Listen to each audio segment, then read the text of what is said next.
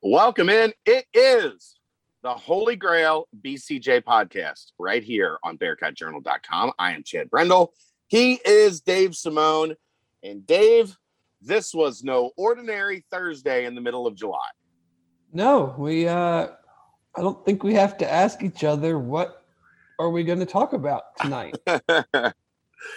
No, there's a lot to get to at this moment. So which side do you want to start on? Do you want to start on the 7th floor of the Linder Center or the 6th floor of the Linder Center? Whatever, man. Whatever you want to. I'm fine with either. Let's go in the order that it happened, I guess. How's that? All right, that works. 11 o'clock this morning, the hype train starts rolling. We see the Be Different graphics tweeted out by the football recruiting staff. 12 o'clock, we get the video board in Nippert Stadium.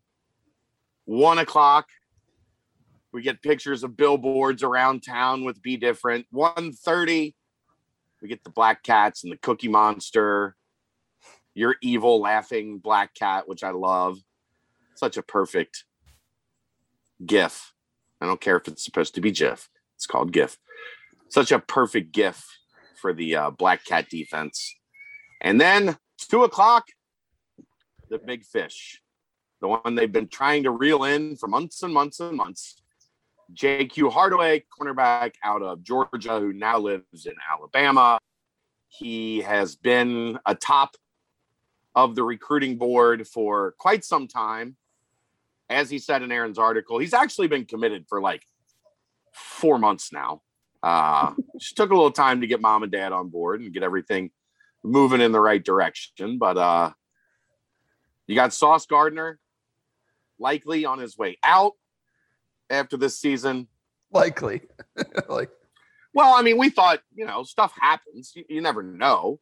We thought Wiggins was gone for sure after his junior year, and then he got hurt and he had to stay. Okay. I'm not speaking in absolutes because there's no absolutes. Right.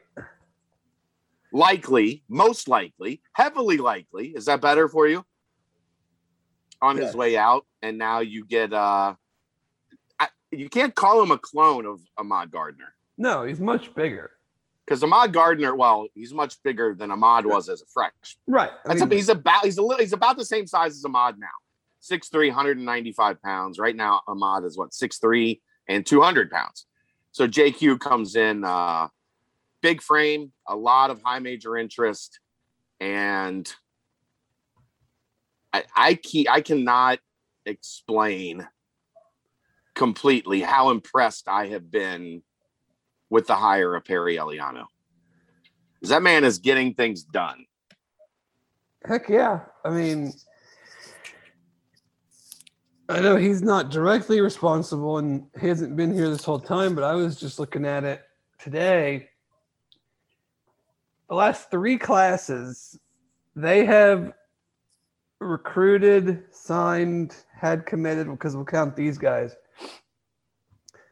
I think it's like 7 or 8 defensive backs rated top 80 in the country. Yeah.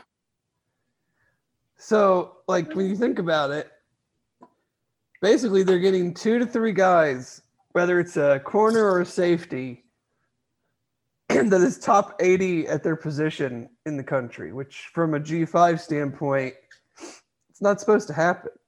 Right.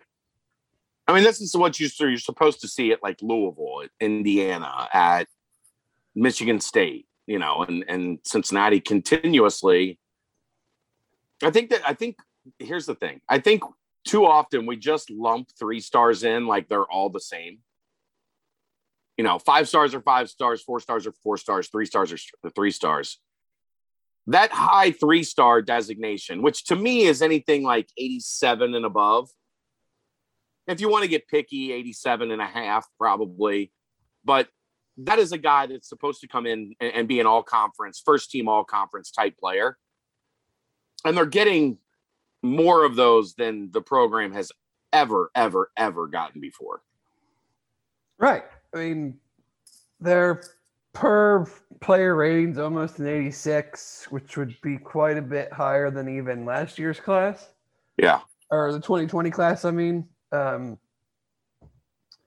yeah, I mean, JQ is, I mean,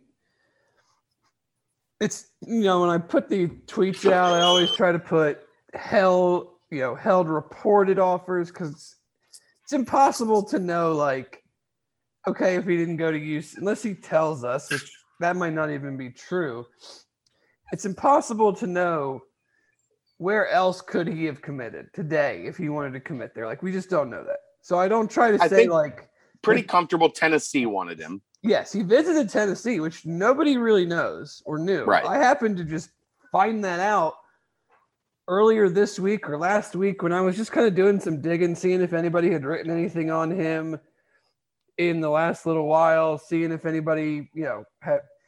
And it sounds like in June he made a visit there. Yeah, he did. So he also camped at Georgia. I don't know that he was 100% a go for Georgia, but I know Georgia did not want him to commit to Cincinnati.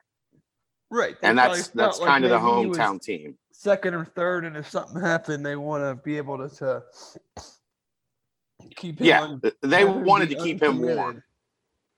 In the recruiting world, that's called keeping a guy warm. Yeah. Like, but even so, like, you don't just get offers from Florida, Georgia, Florida State, Oregon, USC, just because they're just like throwing offers out like Jolly Ranchers.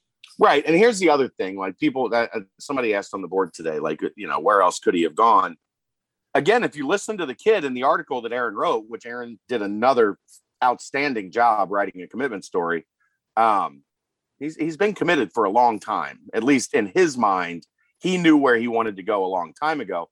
And that changes how a kid operates in the recruiting cycle. And schools know that, right? Like, they get that sense because the kid's blowing them off. He's not answering their calls.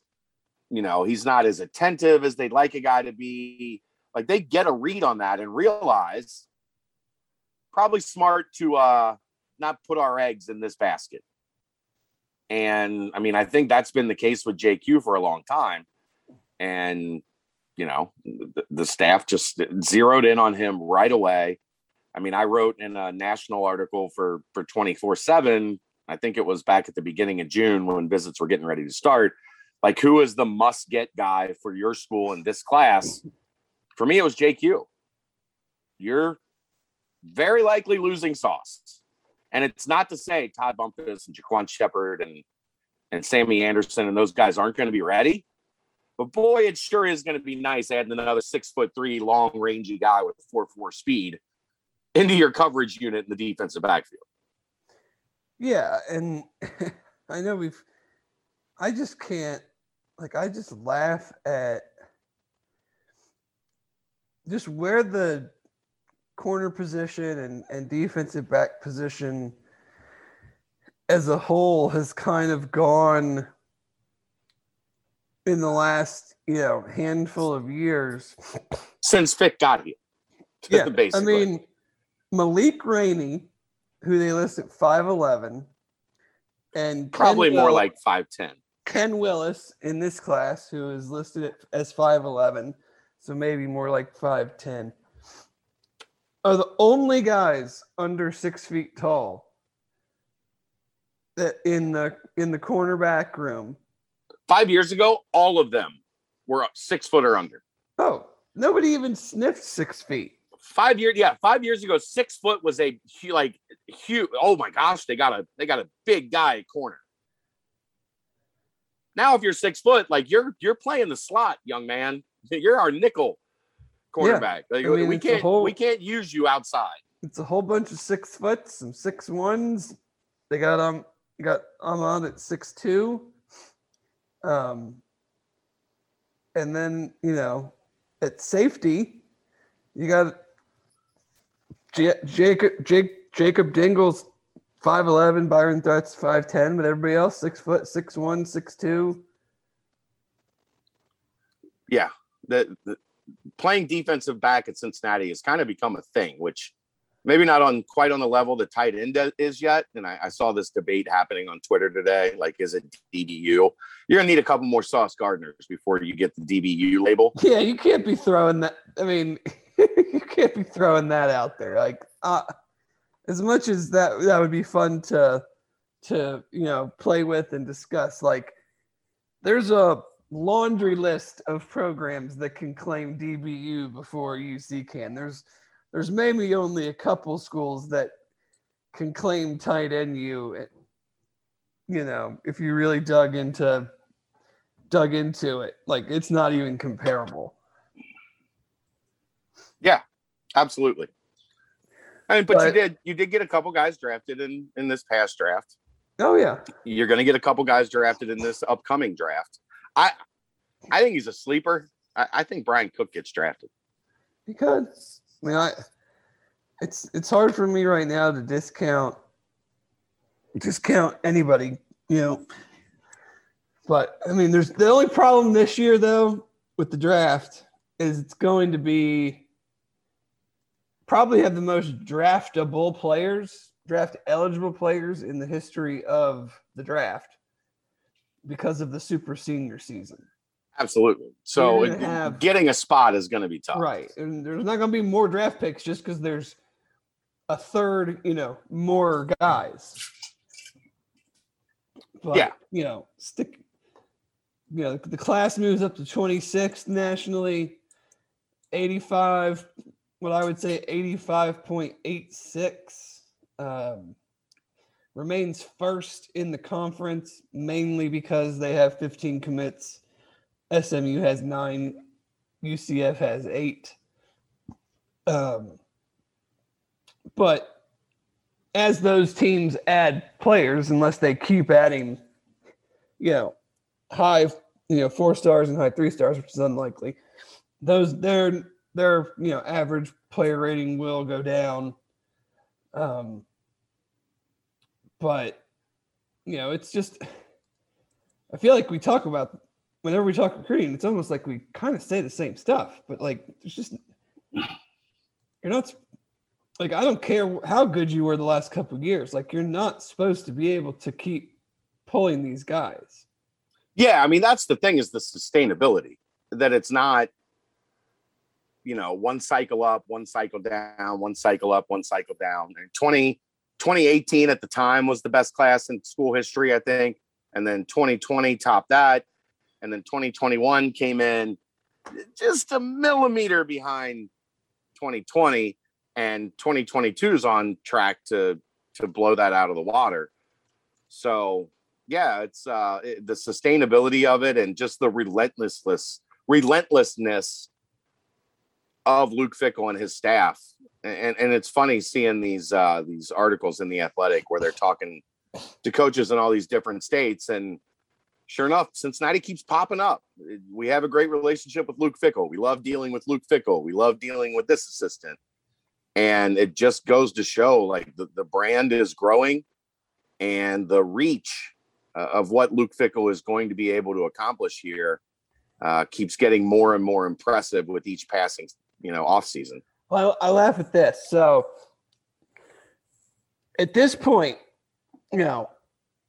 I hype this stuff out because fans like it and players like it and the coaches like it. And what did Luke say the very first time we talked recruiting? If they're going to keep score, we want to win. But part of me just kind of laughs at it also. But if you're not an 86 rating, you're hurting this recruiting class. Yeah, that's crazy. You're pulling down the average player rating if you're not 86 or higher. Yeah. Which, I mean, like, come on. Like, regardless of who the coach was, it's not even like a bash Tommy Tuberville thing. Like, Butch, BK, recruiting wasn't really what it was when D'Antonio was here, but like, if you were an 85, you were like, oh shit, this guy's got like 5 or 6 what we would call at the time big time offers, and he's like a mid 3-star. Like, this is awesome. Yeah, talent's going up. And now you're dragging the squad down. I mean, you got CJ Doggett, Marcus Peterson, Kalen Carroll, Segri Graham, Ethan Green, Patrick Body, Sincere Lewis, Tyler Gillison, all 85 and change. So all those guys that all have countless offers and interest and whatnot. They're now below the average. They're the bottom half from like a percentage standpoint. And it's crazy if you really look back, like just and this is also proof that the reason why you don't ever put too much weight on the recruiting rankings. But if you go back to 2017, hold on a second. For some reason, my computer decided to freeze up for a moment. Yeah, 2017 average rating was 82.7. Yeah, and look at the ratings of the guys that became stars here. And that class had Mike Warren and Jarrell White near the top. Look at Derek Forrest and Kobe. Well, Kobe was an 81, almost an 82. Dez was an 81, almost an 82. Vince McConnell was barely an 81. Derek Forrest was a 79. Jabari Taylor was a 79. Jakari Robinson was a 79. Obviously, James Smith wasn't rated. Yeah, so NFL draft pick will be 4 years starting quarterback, another NFL draft pick. Running back that's on the NFL team. So Kobe's going to play in the NFL. Oh yeah. Yeah. And those guys, the fan base right now, if they landed a Derek Forrest, would lose their mind. Like 79. Yeah. What? Lose their mind with like Derek Forrest. The year before, Wig was an 85 and Dokes was in like an 84 and a half. Yeah. And they were at the top, right? Yeah, pretty much. And I know, like, Perry Young was an 80. Elijah Ponder was a 79. Curtis Brooks was a 77. Wig and Dokes were second and third in the class. Joe DeBlanco was the highest rated recruit in that class. Yeah. Almost an 87. Took some time, but he figured it out, even though a lot of people thought he'd never succeed here if he played linebacker. But yeah, I mean, Wiggins and Dokes were third and fourth in that class. Excuse me. Yeah, Taekwon Statham was second. It's crazy. But yeah, I mean, it's just come so far, and not Elijah Ponder. In reality, not a lot of time. Like, yeah, I mean, 2016, the average rating was 81.97. You can catch lightning in a bottle for like one class or something and have some connections or hire somebody, but like to do what they've done and sustained and like, I know we've talked about in the past and it's come up a little bit on the board. Like, I don't think people understand the level of recruiter Marcus Freeman is. I said this on the radio today. Like, he's the best recruiter in UC football history. So I said, like, if you're going to hold an assistant coach to the Marcus Freeman standard, they're going to fail 9 times out of 10. Like, he is being at Notre Dame. He has a very legitimate shot for, take what you will out of, from it, of being like 247's recruiter of the year nationally. Right. So, like, when you ask, is it a big downgrade with Mike Tressel? I mean, like, I wouldn't say big, but like, let's be real. You're comparing him to what I think anybody would call one of the 5 best recruiters in the country right now. Yeah, but what I would say on that is that I think 3 guys have really stepped up their game. Perry Eliano, Colin Hitchler, Greg Scruggs. For sure. Those 3 guys, and Brian Mason as well.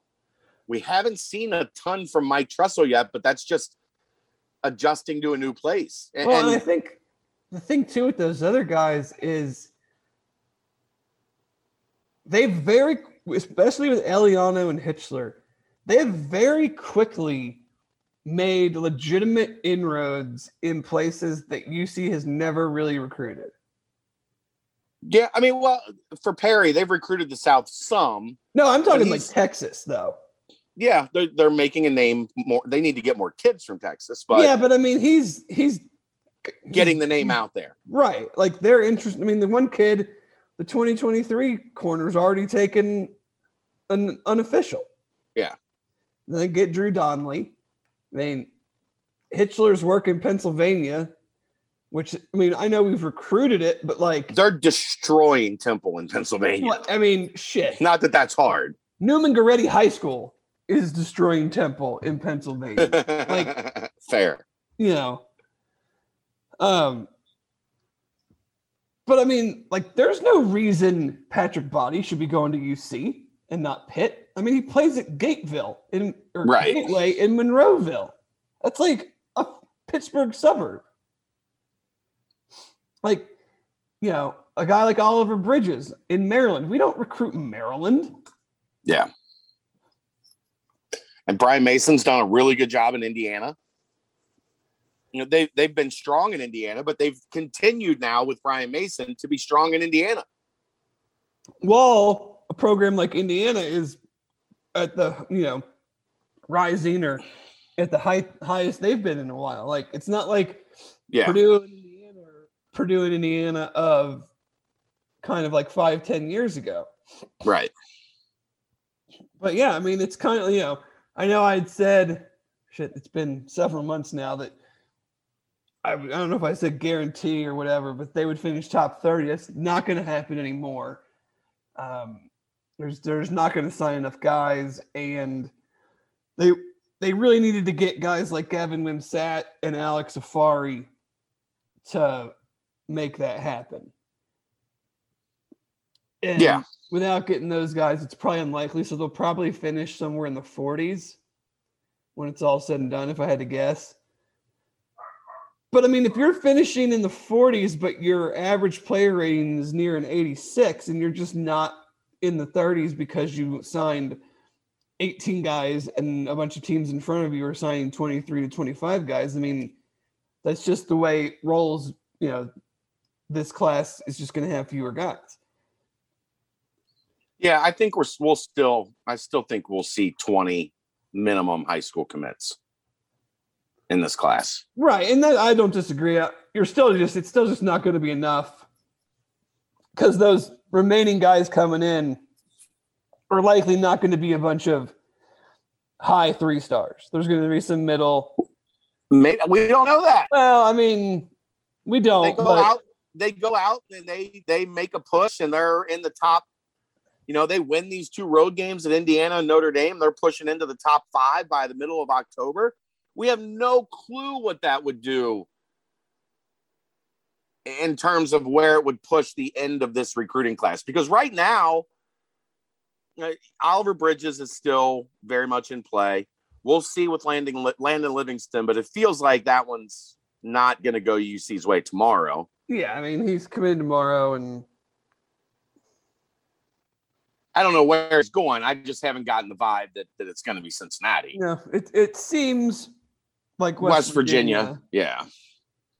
So I think you're going to see a pause here. We're at what, 14? 15. 15. So probably around 5 left. I mean, you're locked in.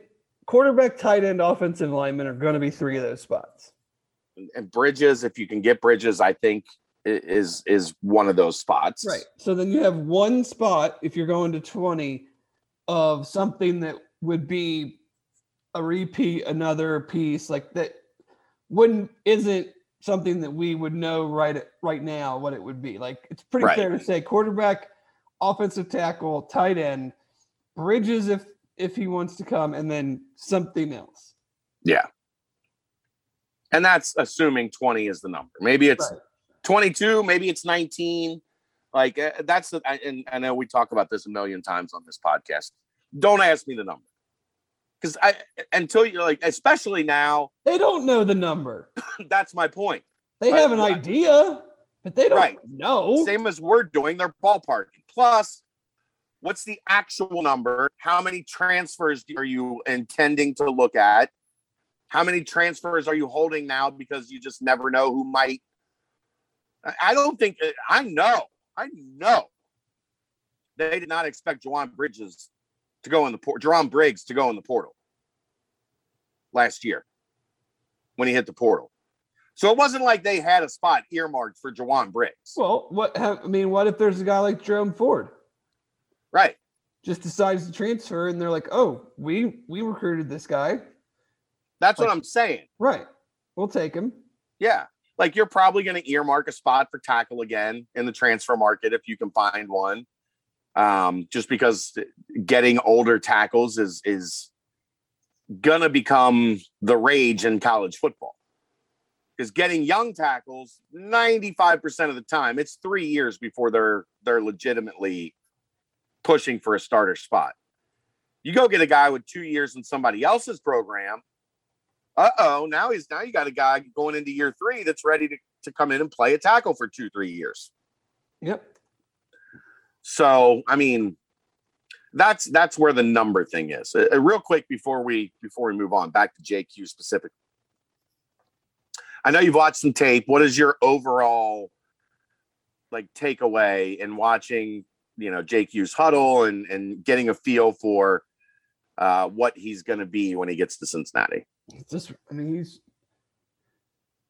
He's real long, which obviously, most guys are, but his speed and change of direction is more on the smaller guy side. I think he can cover a lot of different types of guys. I think he's quicker, short area quickness, quicker than Sauce at this point, coming in. Yeah. But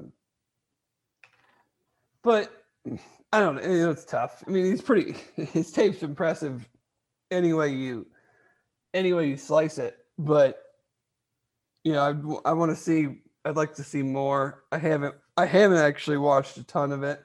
Watched a little bit, but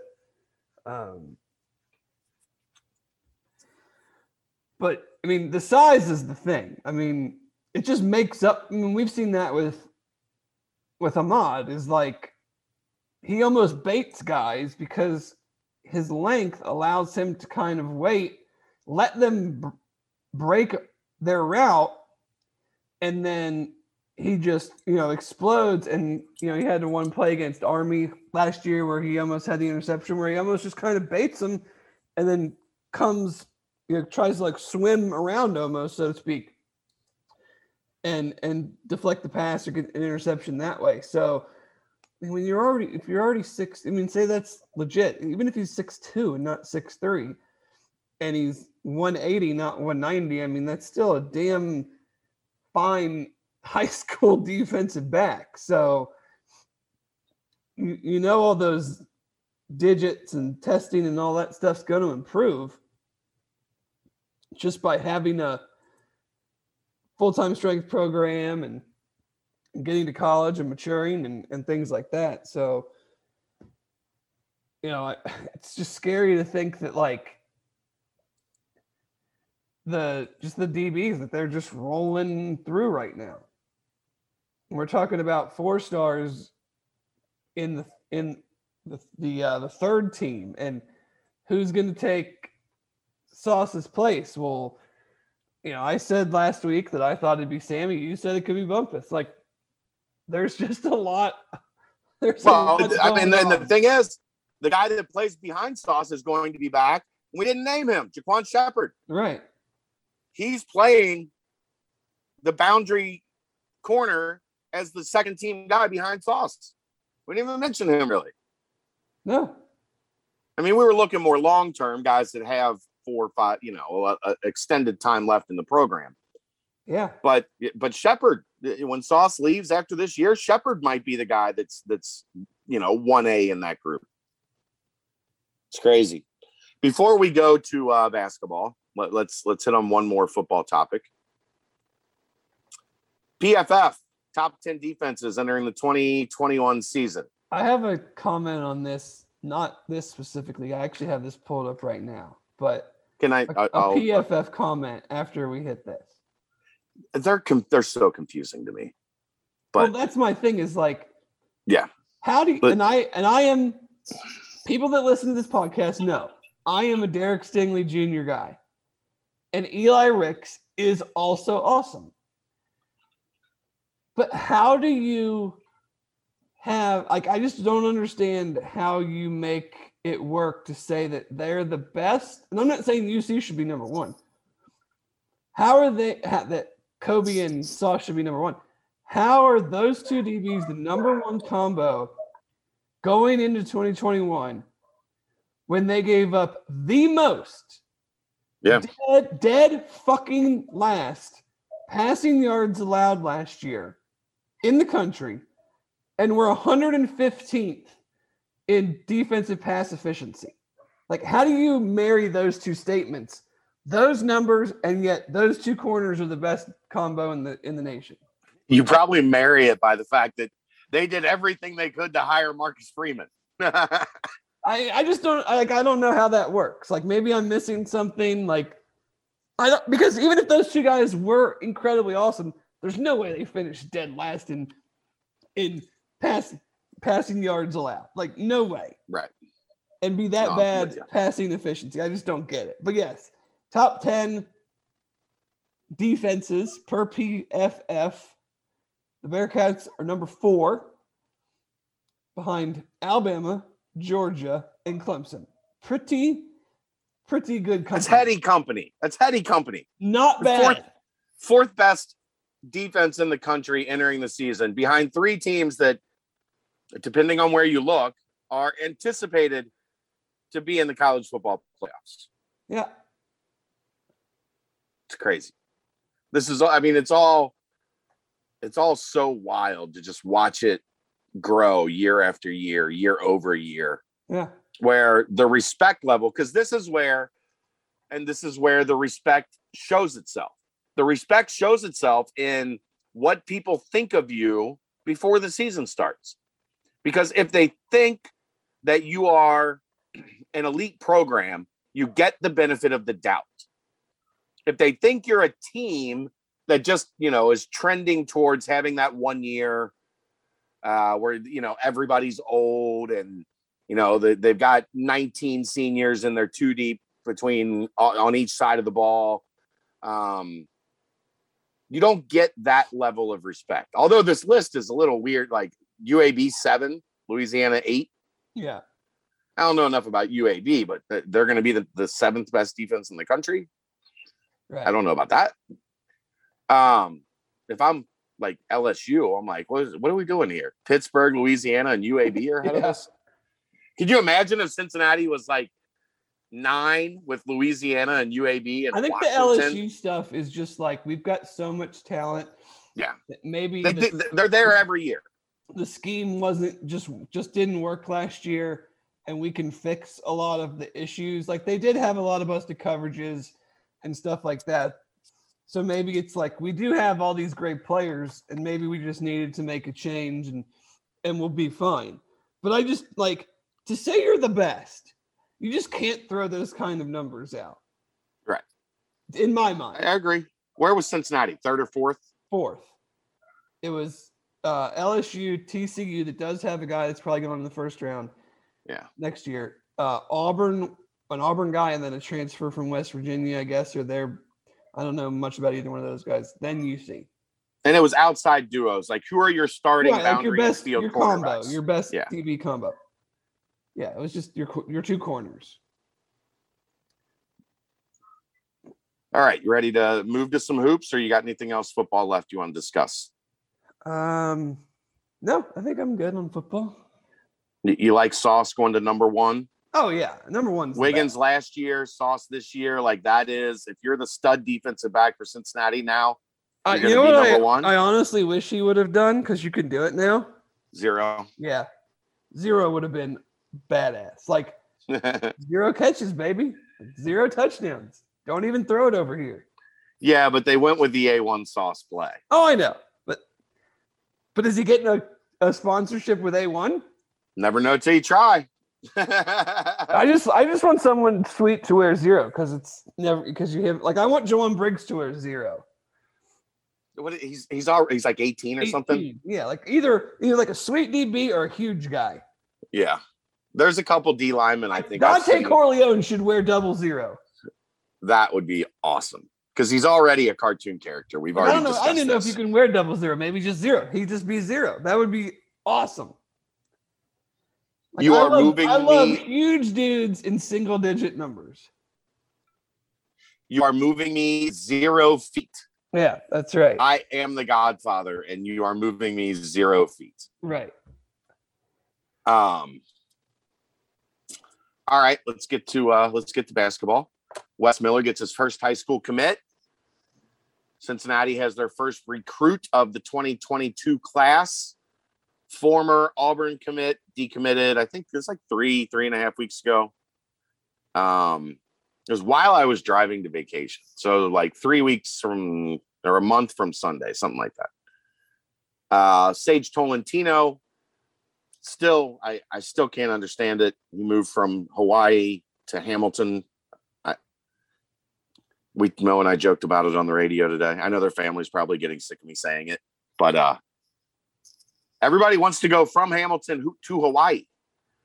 And this family they're deeply rooted themselves in Hamilton. Did they move here because they had existing family here already? I think there is a couple connections in Hamilton that they I have. had people asking me, and I'm like, I know Chad's talked about it. I still don't know like what the actual reason is. When I asked the dad the first time they came on the radio, he said that they knew some people in the area. Just make it a little bit easier to, at least have someone that can, They had decided, look, I mean, I would imagine like Hawaii's expensive.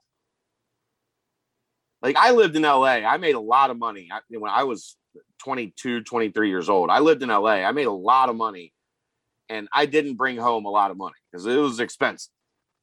So I get like, they've got 4 or 5 kids. I've met 4 of their kids through this process. I'm actually like almost an honorary member of the Tolentino family at this point.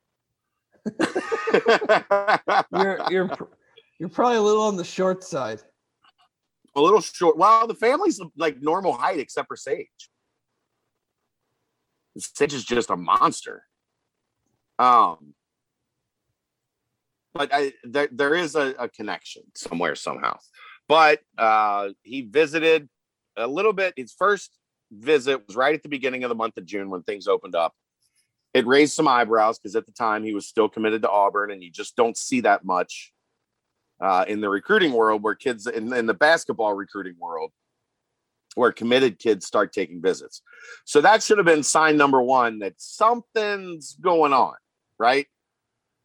And obviously he hit it off with Wes Miller and the staff. He enjoyed the time, as he said to me in the article that's up now on the front page, getting to know the players. I know Chad Dollar had a connection there. And the Chad Dollar effect pays off right away with Sage Tolentino because this is a Chad Dollar recruit, although Wes Miller also did a ton of work on this one. And you add, I mean, look, the reality is Wes did yeoman's work in getting this roster stabilized, but 2 of the massive pieces in that, in Hayden Koval and Abdul Ado, aren't going to be here next year. So one of and maybe the biggest priority outside of getting a wing scorer, because I think that's number 2 on the list, if not number 1, they're both close, was getting bigs. And you started off with a 7-footer that was committed to Auburn. You're starting off in the right direction for me. For sure. What's your cliff notes? I know you have not seen him play. I've not seen him live in person. I would have, if he didn't injure his knee, I would have seen him last week and watched him a bunch. From what you've heard, what you've watched, what are a few of the things that he's already, pretty good at? What are a few of the things that he's going to, need to continue to develop? one of the things that I think will be a strength of his going forward. Now, people are going to jump on me for this if he's not perfect at it when he's a freshman. I don't expect any freshman to be good at something defensively. Like, I don't expect them to excel on the defensive end as a freshman. The thing I like, and I talked about this with Mo quite a bit today, especially, and this could be PTSD from watching UC defend pick and rolls over the past couple of years. He can really move his feet for a guy his size. And in basketball today, that is critical. You have to have big men that teams don't just flat out pick on in the pick and roll. Because if you can't defend the pick and roll because your big guy can't move, you're just going to get torched defensively no matter what else you do. Because there's so much pick and roll in American basketball now. Coaches see it. Coaches know it. They game plan it. This guy can't defend us in the pick and roll. We are going to pick and roll him to death. And I think as Sage comes in and gets experience, that is going to be one of the things that allows him to get on the floor as he develops. Are you trying to say that over the last couple of years, the pick and roll defense was not exceptional? That would be what I'm implying, yes. Okay, I would agree. I'm just, clarifying that for anybody that didn't catch it. I said the last 2 years, pick and roll defense gave me PTSD, Dave. And I'm not a stressed guy. I'm usually a pretty easygoing, relaxed guy.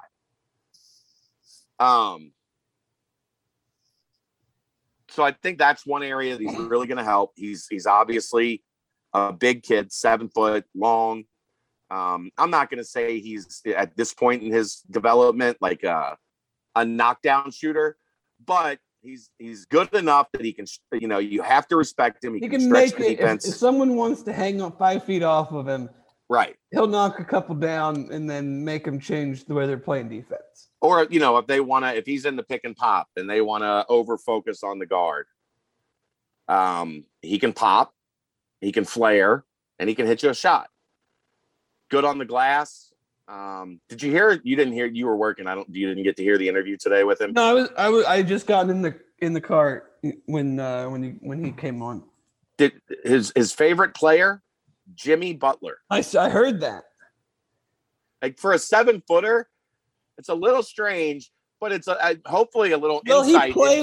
Will he play with a similar mentality to Jimmy Butler? Right. That's what I'm saying. Say he's not going to play with a similar game, but will he play with a similar mentality? Right. Absolutely correct. And if he does, and then he said what? Kristaps Porzingis is who he kind of likes to model his game after. Yeah, that's who he looks to be. 7-footer that wants to be athletic, wants to play all over the floor, not just run down the lane and stick his butt on the block every time. Right. So where does he then? Obviously, he's going into his senior year. There's a lot of places he can improve. But what do you think he needs to improve on to maybe go from a top 150 kid to a top 100 kid? I'd say strength is definitely going to, and that's pretty common for young big men. He's going to have to get stronger. He's got a really good frame. He doesn't look frail, right? He doesn't look like a stiff breeze is going to knock him off stride. So, I think that's definitely going to be one area. I haven't seen him enough to really dissect his game. I would guess they'll want him to develop a little bit more around the basket as a guy they can throw it into. Work on both hands, stuff like that. Go spend like 3 weeks with Kyle Washington. And learn the ways. Kyle can teach him the flip shot. That can't be taught. I think you're just born with that. You either know how to do that or you don't know how to do that. I think you're just born. Yeah, I agree with you there. So yeah, I mean that's kind of where I think he's going to need some refinement. Again, part of, strength, if he's going to be playing, defending bigger guys because of his size. Like, look, at 7 foot, you can talk about where you want to play offensively. And it's positionless basketball, quote unquote, anymore. And guys his size are playing the four, moving out on the floor a little bit, spacing. But defensively, odds are pretty good he's going to be guarding the biggest guy on the other team. Well, yeah, and if he shows that he can't match up physically, they're just going to drag him down to the paint. Right. So he might be the best, ice ball screen guy, hedge ball screen guy in the country. But if you can't keep somebody away from the rim, you're never going to be out there because they're just going to pull you down low the whole time. Correct. So those are the areas I think he's going to need to work on. The good news is, Dave, got some time. 1, got some time. 2, Cincinnati rehired Mike Rayfeld. That should help. Not worried about strength. Not worried about functional strength. I know, similarly to football, can kind of be all over the map. How is Hamilton's program for him to be in competition, coaching, stuff like that? Well, they're in the GMC, so good, but not like, the highest level of basketball.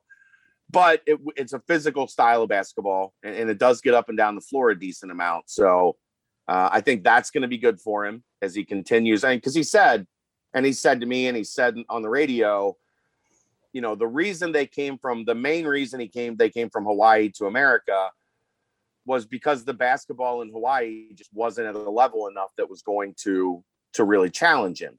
No. And they had won 2 straight state championships. Yeah. As a freshman and a sophomore, he won a state title. So at that point, it's kind of like, I'm a high level Division I player. If you have the ability to move, it's, I'm not going to get much better here because we're just going to win another state championship more than likely. Yeah. You don't get better by not challenging yourself. So, I like it from that standpoint. And I think he averaged like 10 and 5, 10 and 4, something like that last year, which, for a big guy that just made a move from Hawaii to Ohio, adjusting to a completely different style of basketball, sounds about right for me. But you would expect that to jump more 16, 17, 20 points a game, and the rebounds to hopefully pop up to around 8 or 9 points a game, or 8 or 9 boards a game. He had 3 blocks a game, which you're 7 foot playing high school basketball, and then you can move. You should block a lot of shots. Like, that's just the nature of the beast. I would hope. You would hope. Absolutely. Although there is evidence to prove that being 7 foot does not necessarily mean you can block shots. No. And I'm not automatically claiming that being 7 foot, it means he's gonna block a bunch of shots. But so what is kind of next steps? EYBL is that right now, but no one's allowed to. It's like, if no one's watching, does it happen? Is that what's kind of happening there? There are people there watching. Are they sworn to secrecy or not allowed to talk about it or show imagery of it? Or what they did, they allowed 30 members of the media in. And it's like I was told, like 8 to 10 of them are all with ESPN, because ESPN is broadcasting the semis and finals of the Peach Jam like they do every year. So there's like 22 members of the entire national media there. I know we got 2. We got Eric Bossi and Travis Branham are the only 2 24/7 people that are allowed there. There are no team sites allowed at the event, which is ridiculous, especially for an event that doesn't have fans. They have friends and family, like 30 friends and family for each EYBL team, and then no fans in the gym. Why can you not let legit if I'm credentialed at UC, how the fuck am I not credentialed for the Peach Jam? Nike. That's why. It's correct. Well, it's this marketing firm that Nike uses, but I digress. Sorry, anyway, Dan. So we have this weekend. Yes, and next weekend. And next weekend, and then that's it. For the open periods, yes. Until once I think September hits, I believe coaches can start going to high schools and watching workouts and open gyms at high schools. Right. But do you think by say the end of August that they would have kind of that other, maybe, I don't know how many there's going to be, 1, 2 more high school kids? Do you think they'll have I would guess in 2 on more high who school kids. Who that is? And could we see another commitment by that time, or is that by what time? The end of August? Maybe, probably not, just because I think what you tend to focus on there is getting kids on official visits during football games. And the first football game is what, September 4th? It is. So I would say it's probably unlikely you get a kid to commit that doesn't take an official visit. Now, that doesn't mean that, they have a kid that's look, I want to decide before the beginning of September. And UC's well, then we got to get him in for an official visit before he makes his decision. That I'm not ruling that out. But we just don't know enough now. I think by the third week, I think they're getting structured a little bit more and paring down. These are the guys that we like. We have talked to as many of the guys that we like as humanly possible. How many of them do we think we have a legit shot with? And if we have a legit shot, who can we move on? I think they're in the middle of that process right now. I think this weekend, especially with Peach Jam going, you've got Nike, Under Armour, Adidas, all three having events this weekend. Coaches are going to be spread out between Augusta, and then there's one in Nebraska and one in Texas. And we'll get a good idea too, because if they start, if they saw a guy taking Leon Bond out of it, we all know, if you've listened to this or if you've been on the board, we know he's the main target. Taking him out of the mix. If they're seeing some of the same guys they saw last week, this week, and see them maybe multiple days, I think it's fair to say that those guys could be starting to move to the top, and then we'll see if they follow that up with another viewing next week. So it'll be, this will be the time we'll be able to kind of tell, they saw X player last week and they're going to watch him again. So they're not just doing that, for the hell of it. Yeah. It's nuanced because the Nike kids were out playing at events that didn't really have many high level teams. So you got a look at some of the Nike kids, but you maybe didn't get a look at them against the best competition. And plus, it's Peach Jam. Coaches are going to be at Peach Jam. Yeah. My understanding is Wes will be at Peach Jam Saturday and Sunday. And it's only a 3-day period. It's just Friday, Saturday, Sunday this week. Where last week it was Thursday, Friday, Saturday, Sunday.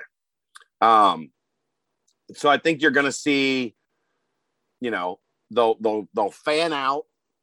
Leon Bond is in Louisville because his team is not shoe affiliated. So I'm guessing you'll see somebody at Louisville for the first day. And then one at each of the other locations, right? One at Under Armour, one at Nike, one at Adidas, and then they'll trade and bounce around a little bit. So yeah, especially I know some of the Under Armour kids they wanted to get a second look at. I wouldn't be surprised to see Wes start in Texas at Under Armour and get one quick day's worth of making a final decision on, who's good enough and who's not. And then you'll get your feel for the Nike kids. I know, the Bryce Lindsay, is that his name? I think. that popped up on the radar yesterday as a kid that they've been talking to for a while, but the staff, Lindsay, that the staff hasn't really had a chance to get a look at yet.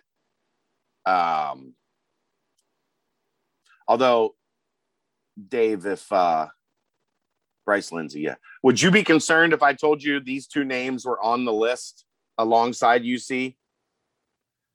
Iona and DePaul.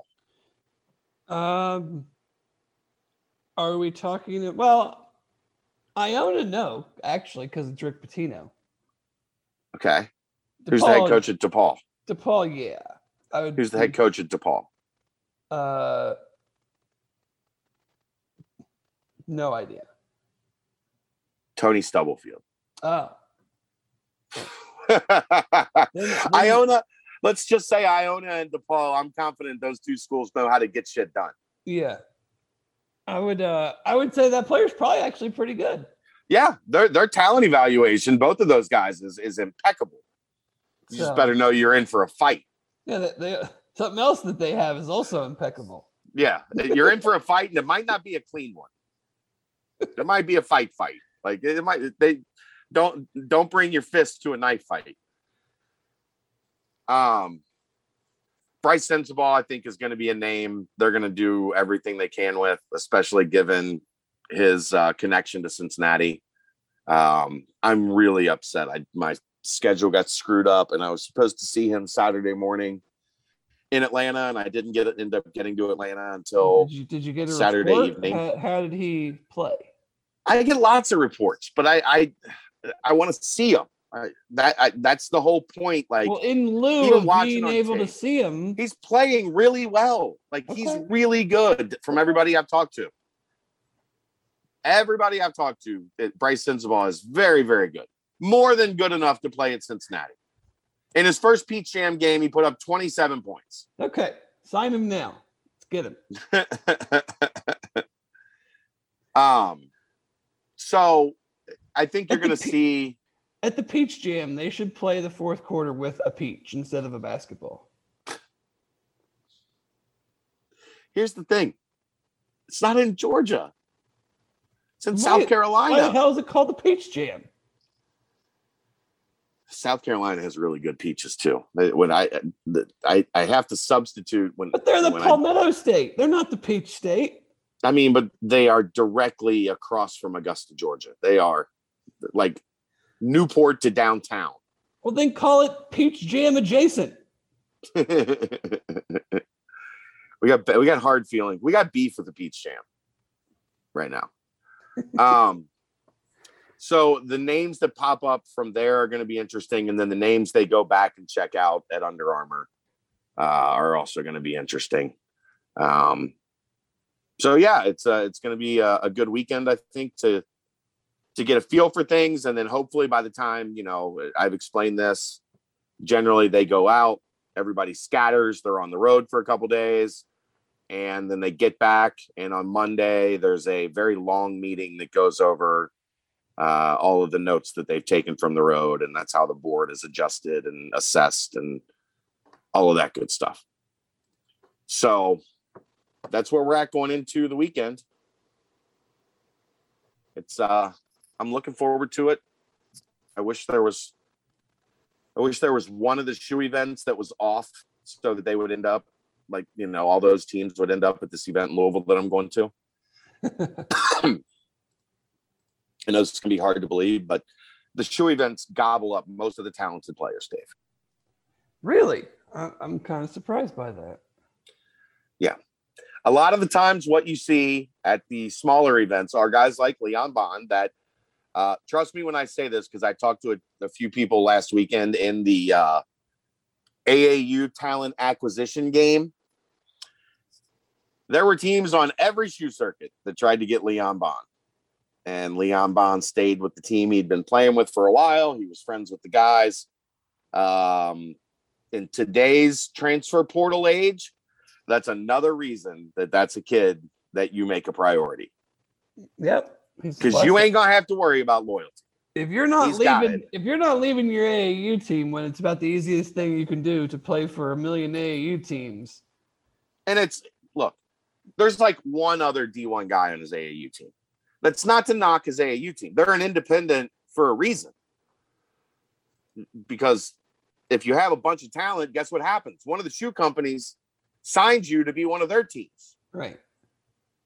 So that's another plus in the Leon Bond box that's checked, is that I know Under Armour, Nike, Adidas, they all had people coming after Leon Bond, and he stayed where he was. So you get a commit from that kid, you got to believe it's rock solid, and that he plans on being with you until it is time for him to go play professional basketball. Now, he has said that he's looking to maybe make a decision in the next couple of weeks. Is that accurate? Yeah. Late July, early August is what he said this time around. I mean, even before that, his like rough estimate was, I'm going to commit before my senior school year starts. Not his senior basketball season, right? But before he starts school, his senior year, he wants it out of the way. He doesn't want it distracting him. So, it's coming down to the wire. I still think Cincinnati is like, if I had to pick, if it was just Cincinnati and Marquette, I think Marquette would have a slight lead, but I think Cincinnati's closer to Marquette than people realize. The Virginia thing, I've said it for 6 weeks now. The Virginia thing worries the hell out of me. Yeah. I think Virginia probably, with the way that they recruit, with the way that, the way that Tony Bennett puts wings like him in the NBA. Well, just like they don't not get the guys they want. Generally, they get who they want. Like they have a different style. They have a different profile. Like if they go, they usually get the guys they want. They've got a very Mick Cronin approach to recruiting. Don't recruit, get. Don't go swinging at a bunch of pitches that you can't hit. They swing at pitches they think they can hit. And boy, I was upset past Monday when they took their swing and offered. I was really hoping like they watched him Thursday. Maybe they just didn't see it. Yeah. Maybe he just didn't click that day, and that they weren't going to go. No, they had their staff meeting on Monday and they went. Yeah.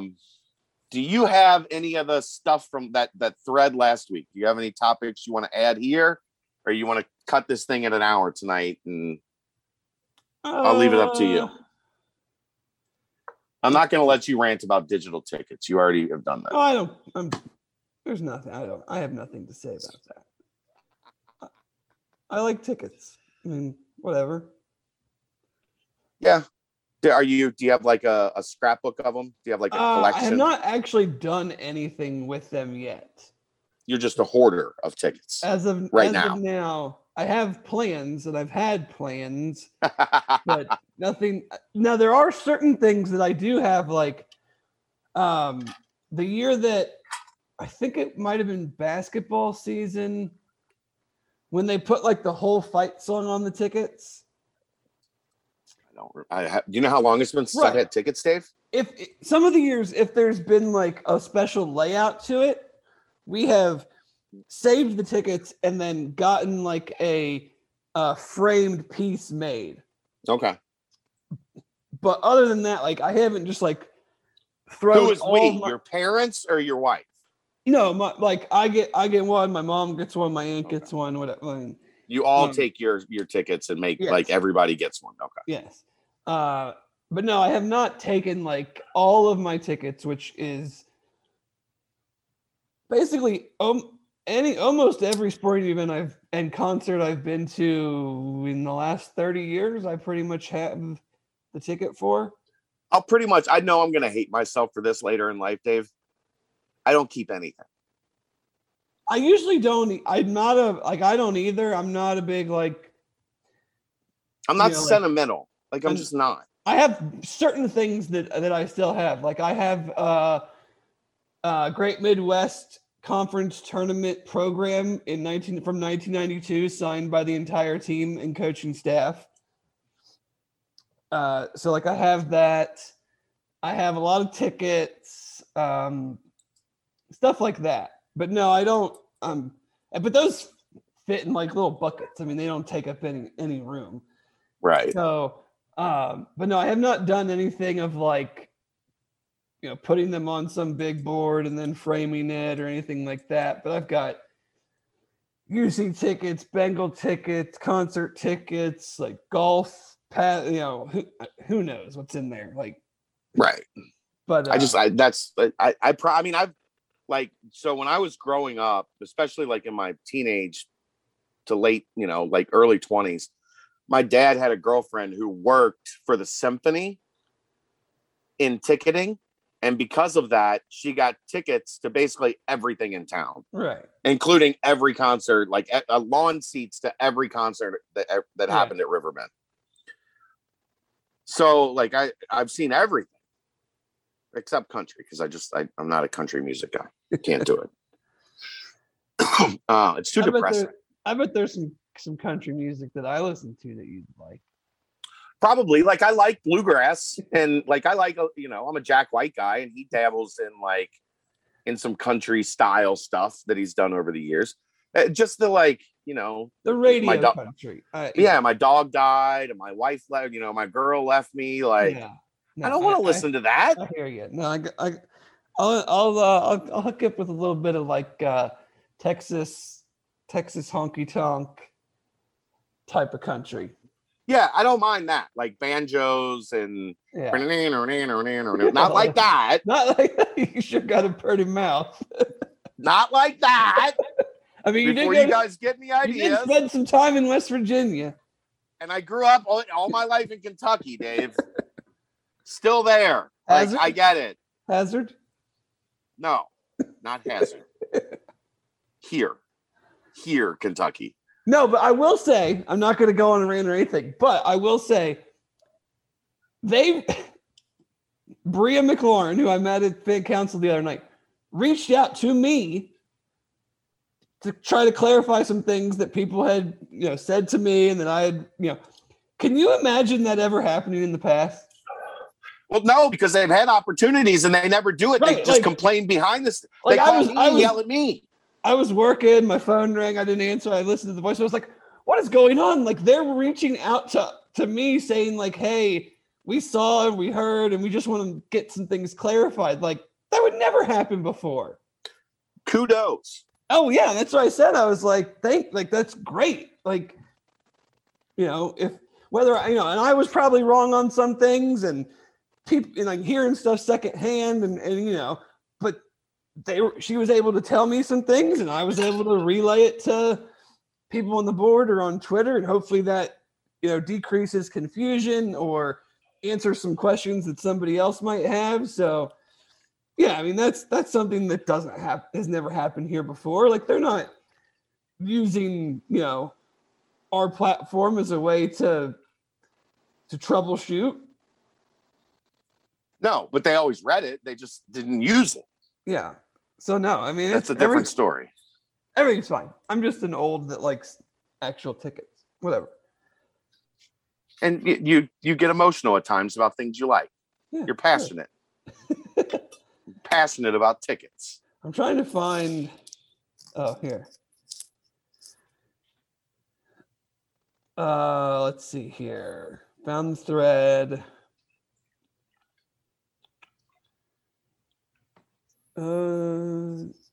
Would you like to touch on your biggest issue with how Fickle has handled something? So that if he listens to this or someone listens to it, then he can give you crap.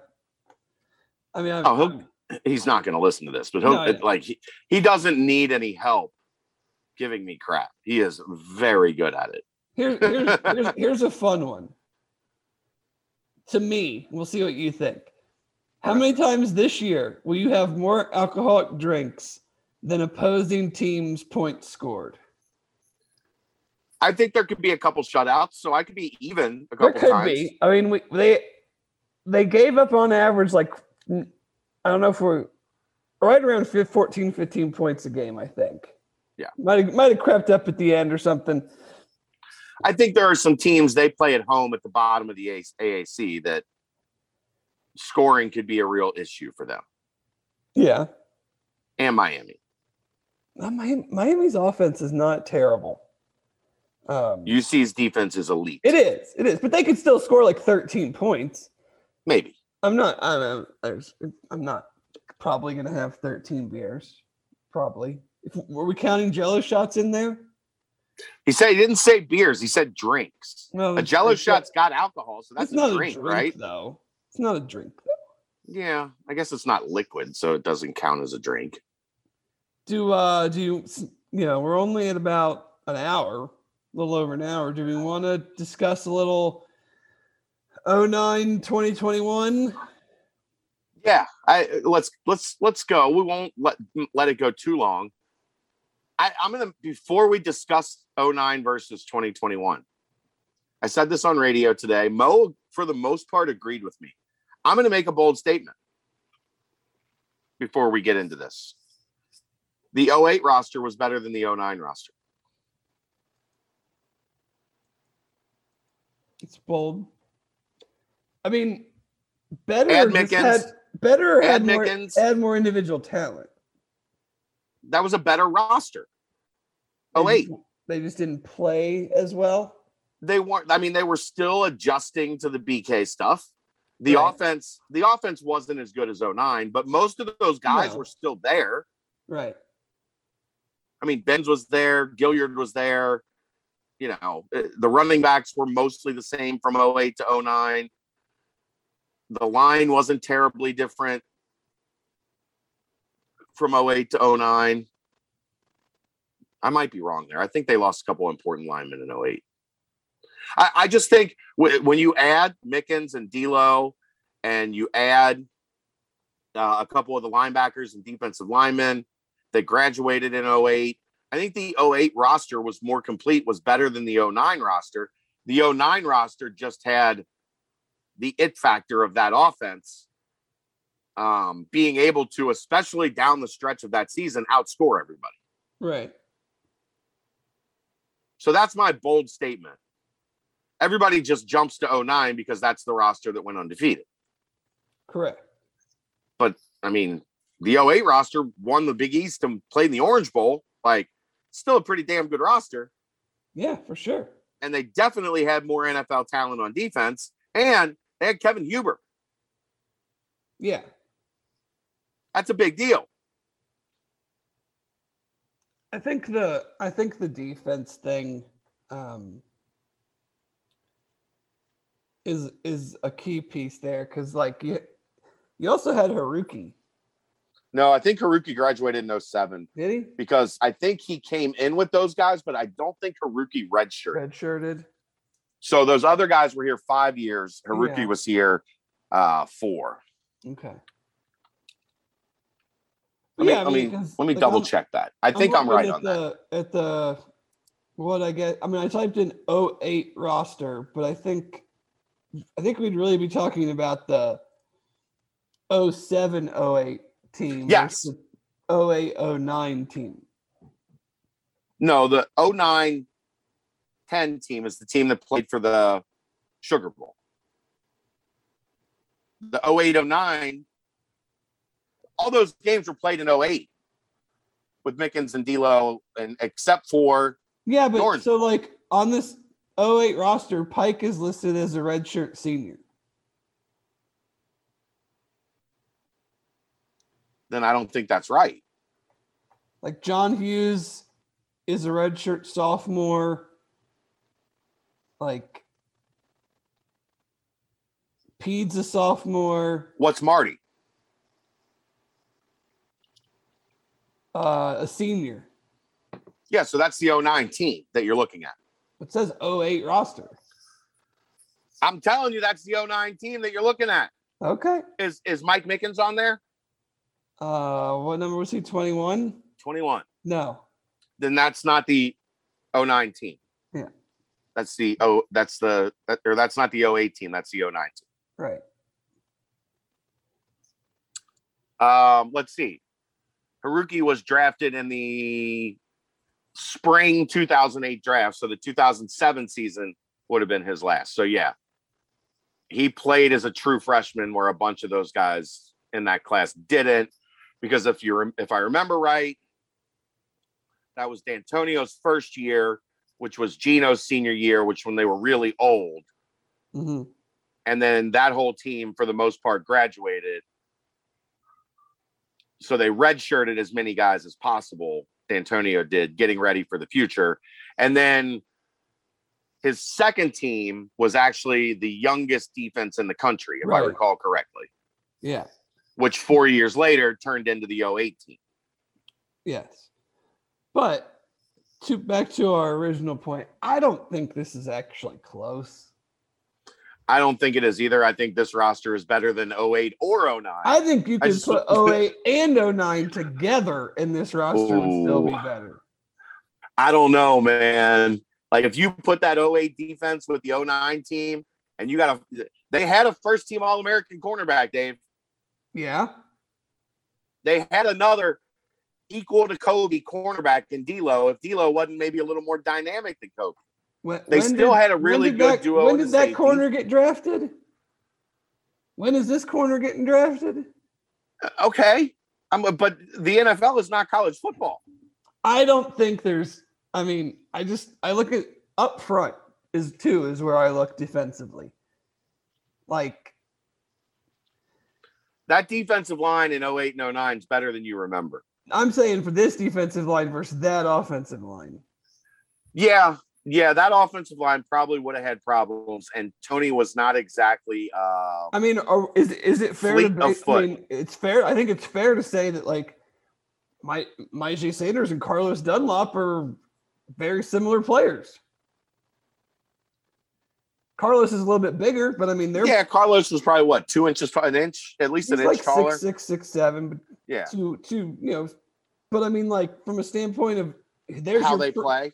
There's your premier edge rusher. Like, I think they'd probably had the same amount of problems against Myjai that they had against Carlos. I would think the biggest question mark would be, could this team defend Gilliard? Because Sauce is not a guy that's running short area stuff with Marty. So no. Can Arquan Bush slow down Marty Gilliard? Can that defense do anything to stop Dez? No, because you didn't face a quarterback like that. Whatever it's Pat White. Yeah, he was not as tall or long as Dez, but still athletic. Oh yeah, for sure. Could throw. He wasn't as bad a thrower as he got lambasted into being. No, he wasn't a great passer, but he was. But that's why Pat pretty much dominated almost everybody that they played because you just couldn't. You just didn't see that. Like, I just think it'd be very hard to stop. Okay, here's the other thing. This is why it's so hard to do this. Like, how are they stopping the read option? They struggled with it against West Virginia because nobody, outside of one or two teams, no one ran that stuff then. Like the RPO game was but if you play it forward, the game adjusts. Sure, but the players and the way that they're built don't though. That's the only thing. Right, you can't just say that they'd have been bigger. You just have to kind of take them for what they were. But it's always fun to discuss. I just don't I just think it'd be even for that offense. I still think it would be pretty hard for them to score enough points. Yeah, look, I love Tony. I'll always love Tony. He was prone to an interception or two. Well, and you just have how many games outside of Florida were they going up against a defensive line that had three guys at 300 pounds? Yeah. Rotating in either whether it's inside or with Juwan Briggs. You just didn't face those kind of guys back then in the Big East and in the, a lot of the teams that they played. It's just not the same type of deal. All right. Alex Hoffman was a redshirt junior. Kelsey was a redshirt junior. Dan Sprague was young at that point in time. CJ Cobb. Austin Bujnak was a redshirt freshman. Randy was a sophomore. Randy Martinez. Did he play center before Kelsey switched over? He was a guard. Okay. That offensive line would have had some trouble. For real. Yeah, I mean, like as great as Jason Kelsey has turned into being as a pro, and as good as he was at UC, like at that age, he was a guard though, right?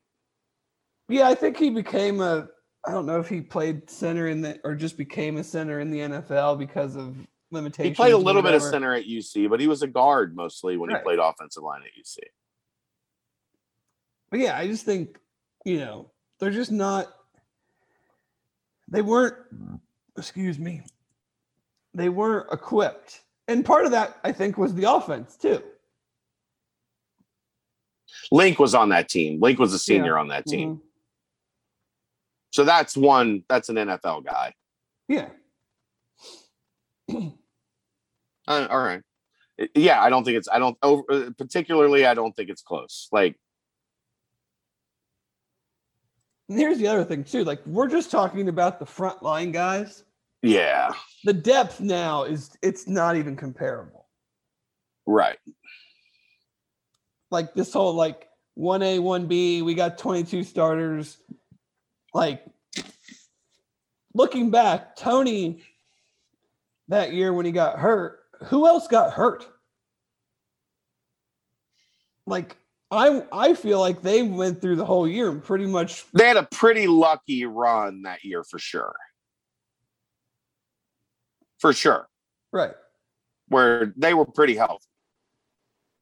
And so you just have the depth and you have, we talk about Huber and that, but punt and kick, yes, Marty is a stud, but look at the difference in players running down on punt and kick. Dude, I don't think that matters. I don't think that matters with Marty at all. No, it probably doesn't, but it does in the sense of just if you're, you just have more overall depth of talent. That D line was pretty damn good, actually, in 2009. The more I look at it. Yeah, it had Curtis Young and Alex Daniels and Ricardo Matthews, Derek Wolfe, John Hughes, Rob Trigg was pretty good or decent if I remember correctly. Yeah, Rob's a Dayton guy. Dan Giordano, who was young at that point but became a really good player down the road. That's a pretty good D line. Oh yeah. Let's see, linebacker. Doesn't start out good for the linebackers, Dave. First two names on the linebacker list, Demetrius Jones and Craig Carey. Well, they had Andre Revels and J.K. Schaefer. I'm mainly making fun of Demetrius Jones, and there's an off chance that Craig Carey's listening to this, so I have to bust his balls. Oh, I got you. Hi, Craig, if you're here. Colin McCafferty, Marcus Waugh, Alex DeLisi, Malik Bomar. They were okay at linebacker. Revels, of course. Ricardo Thompson. They listed, Walt was a redshirt sophomore, listed as a linebacker at that time. Yeah. But he played more rush end than he did linebacker then, didn't he? Yeah, I don't really remember him being anything but an end. I think that was back in those days where they wanted to list you at linebacker so the 3-4 teams would take you. Yeah. You know what I mean? Highest rated recruit on that whole team, I think, was Chris Williams. Yeah, 4-star defensive back that did not play a lot. Yeah.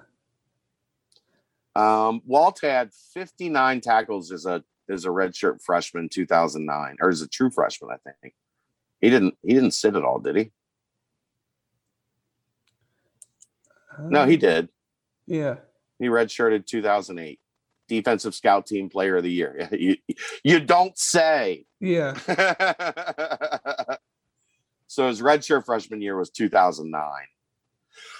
He definitely had, I mean, again, special teams. Great long snapper. Yeah. Rogers was 09, right? Jake Rogers? I think so. So pretty good, pretty good on special teams. I would probably give the edge. So here's the difficult part, Dave, because this is what it comes down to if we're playing the numbers game, right? Yeah. I'd give the 09 edge to offense. Yeah, probably. I'd give 21 definitely to defense. Yeah. Special teams, I'd give to 09.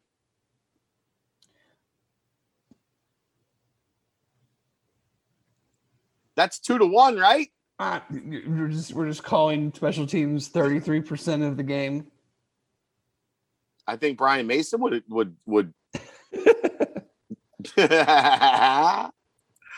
I think Brian Mason would be on my side on this one. That's fine. I mean, but still, it's 2-1. So, but that does close the gap a little bit, because what this comes down to is how much better is the 09 offense than the 21 offense compared to how much better is the 21 defense to the 09 defense. Right. And I guess too, we talk about Marty and what he can do, but then part of me then goes, who's covering Alec Pierce? Well, yeah. The 09, that was the problem. Their corners were, Mike Mickens could have covered Alex Pierce. Well, he's not on this team. I know, but that's where you get into trouble. Head of recruiting, number 13, Pat Lambert, redshirt freshman. Is he running with Alec Pierce? You would, if you were the 21 team, that's a favorable matchup for you. I'm getting myself in trouble with a lot of people I know tonight, by the way. That's all right. You'll be fine. No, I think it's just a podcast. And UC has a lot of bigger targets now too. That would have been a problem because Reuben Johnson was a solid corner, 5'10". Yeah, I'm not denying that at all. Dominic Battle, really good player, 5'11". I think there would have been issues. Either. Right. But, I think there would have been some issues trying to cover Josh Wiley, Lenny Taylor, Alec Pierce, Jordan Jones, Tyler Scott. Well, but he's on the small. I'm just saying, there's a mismatch with some of the bigger players that UC has now. Here's the thing, Dave. Tyler Scott's bigger than those dudes. That's true. Maybe not as big. At least the same size. Dudes. Yeah. That's not a size advantage to the defense. Tyler Scott's right around at least 6 foot. Yeah. He's bigger than all those dudes. But that just kind of just shows you where things have gone in the program. Yeah. In these years. Very, very, very, very good players on those teams. But just the type of player that UC has, let's be real. Who the hell is covering Josh Wiley on that team? That guy could get as many yards and as many catches as he Georgia couldn't cover him. You could put Walt on him. Walt's not running with Josh. Walt, as a young pup, had some wheels. Maybe not running with him. But he didn't cover anybody. You're just going to let the guy that doesn't cover anybody ever try to cover one of the best tight ends in the country? Well, that's the only chance you have, so maybe. So, that's just the thing. It's just it's a different, it's just a different. You're telling me you wouldn't want Marcus Wall on Josh Wiley in space. That is exactly what I'm telling you. Colin McCaffrey was good size. No knock to Marcus. I'm not knocking any of these dudes. It's just I know. I'm just messing with you. A different rock, the sport is different. I mean, Yeah. there weren't 6'6" tight ends. Until Gronk. Kyle Pitts. Yeah, Gronk and Travis. Look, Dave, I'm going to say something important here. Gronk changed the life of undersized power forwards everywhere forever. Yeah. And well, I mean, you could even say before him, like Antonio Gates. Yeah, but Gates was still only like 6'4", right? He wasn't as big as Gronk and some of these guys. No. What I'm saying is, all those 6'6" guys that were trying, like Max Seal and Hicks, Eric Hicks, if he'd have decided to play football, would have been in the fucking Hall of Fame. He'd have been on the short side, though, since he was really only like 6'4". Yeah. But still, back then, that was a monster. Max is 6'6" with those long arms playing tight end. You couldn't throw it over his head. But yeah, it's just, I mean, these are just different. It's different dudes now. I mean, it's the same thing I joke about with my buddies. Like, we're only out of, like, my buddy's a high school coach, and we joke about it. Like, we're only out of high school. I graduated in 2000, 21 years. Like, he played nose tackle at, like, 5'10", 250. And we went to the state playoffs, and now, like, if you're 5'10", 250, you ain't sniffing the field, like, in high school. You certainly aren't playing nose tackle. Like, it's just a totally, totally different game, and that's just, I think, the roster-wise, the player-for-player matchups would have been problematic. But 09 still gets Marty Gilliam. They do. That gives them a significant, like, best player on the field check mark. I'm just bracketing him with a corner and a safety, and I'm saying I'm gonna lock up Armon Binns and DJ Woods with my other two corners and safety. It's fair. Binns and Sauce would have been fun. I don't know. Armon, I think Sauce would have ate his lunch.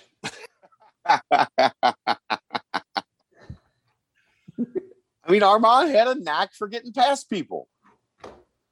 And Sauce has a knack for people not getting past him. Exactly. Exactly. Oh, that's the fun part about this is now we can, like, ask some of these guys at higher ground, like, hey, Armand, could Sauce cover you? Right. And he's going to say no. And I'm going to be like, dude, you ran like a 4.6. Yes, he can cover you. Hey, Fick, let Sauce and Binns do an opener. Gino to Binns with Sauce in coverage. I'm sure Tony will be there. Let's see if we can do Pike to Binns and see if they complete that. But unfortunately, because of the 360 show, he doesn't get a chance to be there much anymore. True. People don't realize it, Dave, but radio's a lot of work. Like, it really seems like it.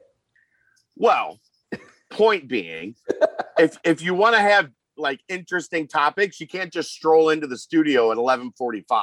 No. And throw the mic on. You got to put some work into it. It's not hard work, but it does count as work.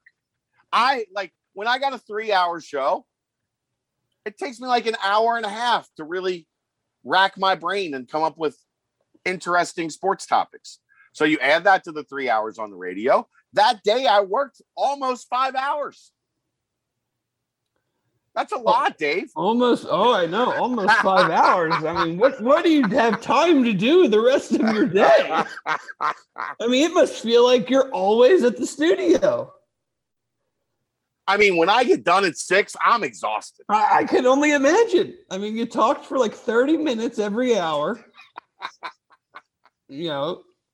Especially going into the 5 o'clock hour, you got Marty and Tracy. That takes up like a good 15 minutes every day. That's when I sneak down and get my in-show cigarette. Yeah, because you go off the air at like 4:52 and then don't come back on until like 5:06. Oh man, I can only imagine how hard it is. It's difficult, man. I'm surprised you guys don't make more money with the grueling hours and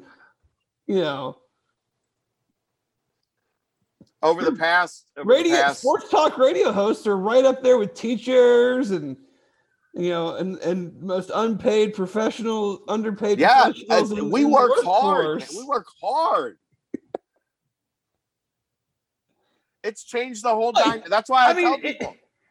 People underestimate how hard it is to just like come up with lists of top 10 this and hot take that, and I don't do any of those things. I do not. I know. I'm just giving you hard. Yes, I know. I do spend a lot of time. Like I go through probably 3 pieces of paper every show where I go down like a list of ideas, and then I'll let it marinate for a minute, and then I'll look at it. And I'll be like, nobody cares about this. Well, no, this list sucks. I joke about it, but like, you have to come up with something that, one, is actually interesting, but 2, like, does it generate any conversation? Like, I'm sure there's things that you and I would both find interesting, but like, if we just talked about it for 10 minutes and then it died, like, then what's the point? Right. So no, we got way sidetracked. That's why you have to talk about the Reds so much.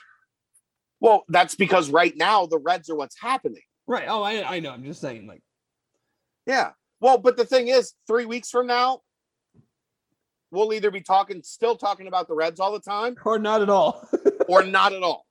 Like, there'll be one segment on what happened last night in the game. That's what happened for 6 years here. Yep. I mean, that's a thing in Cincinnati. It's what colleges say about college football powers say about their basketball program. Yeah, it's just get me to spring football. Practice. Right. With the Reds, for too many years here recently, it's been just get to training camp. Just get to training camp. Like, come on. The worst, Dave, was the Fan. I don't know if anybody remembers the Fan, but that's it was only one of 2 attempts at FM radio or FM sports talk radio in Cincinnati. I worked at both of them. Both of them did not last. Coincidence? Not a coincidence, DJ. Coincidence? We got hired during, like, at the start of the NCAA tournament. And we were told, like, this is basically a soft launch. It was me. Richard Skinner hosted afternoons. Tom Gamble hosted mornings. Tom had a producer/co-host, and then I was Skinner's producer/co-host. We get hired. Gamble gets hired a little bit before that. Richard and I start. I think it was the first day of the NCAA tournament. It was Cincinnati, Harvard. Oh. Justin Jackson's. Yeah. Sean's senior year. Was that when that was? Yeah. And they tell us we're going to soft launch as soon as training camp starts, advertising, full kick in. Like, we're going to make this thing happen. We got 2 weeks from the start of training camp, and they shut down the station. We got a call. Gamble was on. He got off at 9:00 in the morning. At 9:05, we got one of those automated. Please be advised, there's a conference call for all employees. Here's the number. It's like, you gotta be called in, whacked. Before we even got to training camp, we were like, shit. They didn't even talk about the good stuff. We just got to the good part. Could you at least not let us have gotten to, like, November? By then, the team would have sucked, and we could have moved on. Yeah. So, yeah, did a whole baseball summer. Like I said, the very end of the NCAA tournament, baseball, and then before we could get to football, they fired us all. That was some bullshit. I think the summer, I don't think I could do sports talk radio every day because of if I was in a town that had a baseball team. I just couldn't talk about it every day. Especially if they're bad. If they're good. Here's the thing, though. If they're bad, like, the Reds have been the worst because, like, they're not terrible, but they're also not good. Well, no, Mo is exactly right in Mo's philosophy on this business. Like you either need to Be good. great or be terrible, and either way is interesting. No. Be good, be interesting. The problem is the Reds have been terrible and uninteresting. Right. Which the worst. Yeah. Because it drags on really like you're of your own accord, basically from June, the end of May, all the way through June and all the way through July in this market. Because you can't do NBA. Nobody cares. And all you really have is the Reds. And if they stink and they're uninteresting, it's a nightmare. At least right now, I've said it, this Reds team for me is really fun to watch. They're interesting. And they're kind of good. I don't think they're good. No, they're kind of good. It is cute that their fans think Nick Castellanos can win the MVP. I wouldn't rule out that he couldn't. I mean, it's probably going to be DeGrom. But what happens if DeGrom misses? His arm's been hurt like 5 times. He's just a robot, and he goes back out and throws. They just wind him back up, put him out there. That's exactly what they do. He's one of those those Chinese robots that they've manufactured now in a lab with the swing arm that looks real. They throw a uniform on him. They put one of those masks that they use for like Halloween stuff, and he just strikes people out. He's just on another level. He is. There's no question. But that's not to say Castellanos can't win. If he doesn't, Castellanos has as good a shot as anybody. They have to make the playoffs, though, right? Probably. Even if DeGrom had something happen, yeah, probably. But I mean, he could still have, he could carry him into the final week of the regular season, right? And they miss because it's seeming more likely now. Actually, when you look at things, Dave, we're turning into a Reds podcast. Look at this. Look at this. Me talking about baseball. We're not going to do this long. We're already at 1:45. I already said I'm not going to. No, that's been my whole goal. That's why I'm rambling about baseball right now. So try to get you to 2 hours. I'll just leave. I mean, everybody got to watch the polar bear hit 9,000 home. I mean, the Mets are like the funnest team in the majors. Yeah, the Mets are fun. Here's the thing. I follow KFC from Barstool, pretty closely, and he's a diehard Mets guy. Yeah.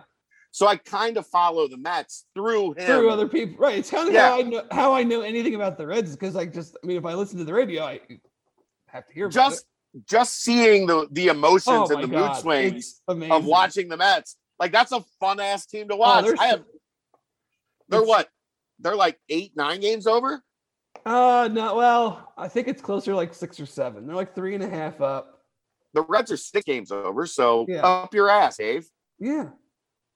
They're both really fun teams because, you never know what's going to screw up, what's going to go terribly wrong. But the game, for the most part, it is always going to be in the 8th inning. This is at least entertaining. Oh yeah. All right. I'll let you go before we get to 2 hours, so you don't have to. I just retweeted a podcast with Luke Fickell. Okay. Daniel Jeremiah and Bucky Brooks, which are 2 NFL guys. So that should be an interesting listen, talking about Mike Vrabel and other topics. Yeah, that'll be really good. That'll be really, really good. I'll look forward to listening. Mike Vrabel should have been UC defensive coordinator, Yeah, I might throw. That'll be a good ride to Louisville tomorrow. Yeah, throw that podcast on. So, all right, sir. I'll let you go. All right, my man. This was a good one. I think people will like this one. They're always good. They're always good, but I mean, we had a lot to talk about today, especially for July 15th. We didn't even talk about my dinner. We went out for our anniversary dinner last night. Now you're really trying. I know. If I wouldn't have said anything, I didn't know if you'd like catch it and be like, you're trying to get me to 2 hours, aren't No, yeah, not happening. you? All right, man. Good night.